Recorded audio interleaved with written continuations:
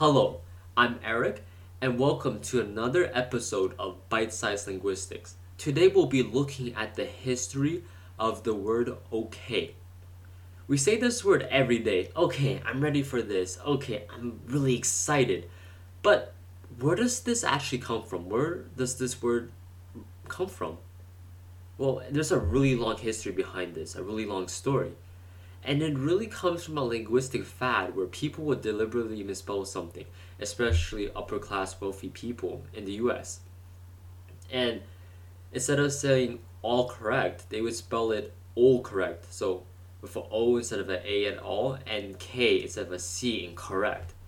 And OK really became an abbreviation of all correct since that's the first two letters.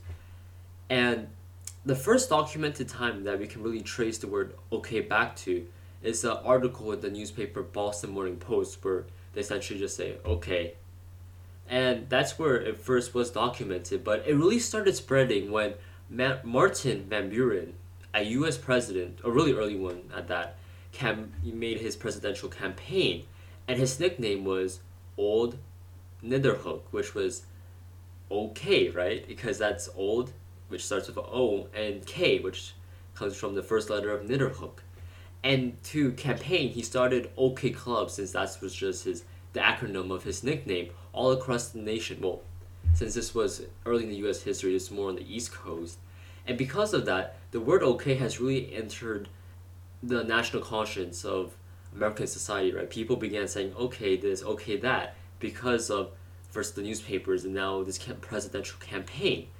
And I just think it's really interesting because we might look back and say, "Wow, that's kind of weird, right? Who would deliberately misspell something?" But that's really their equivalent of our "be right back" (BRB) or laughing out loud (LOL). So it's just really cool to see that slang kind of has its cycles in history where linguistics is really cyclical in that, and there's a lot of parallels between now and back then how we're talking because we all have our own different ways of talking, but there's just patterns because we're humans. We just love patterns, right?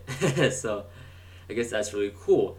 And what makes this even more interesting is that a different president disputes, where the word okay comes from. Andrew Jackson, another early president, thought it came from a Choctaw tribe, which is again really interesting because he definitely had a history with that tribe. And I think Woodrow Wilson also thought okay had a different history, and he spelled it OKEY because he thought that was just the correct way of spelling it. So I never really expected the word okay to have a history full of presidents, but here we go. Such a basic and common word is such I guess, a big shot in terms of word history because the different presidents are all thinking about that word. So it's really interesting to think about, and hopefully you find that interesting as well.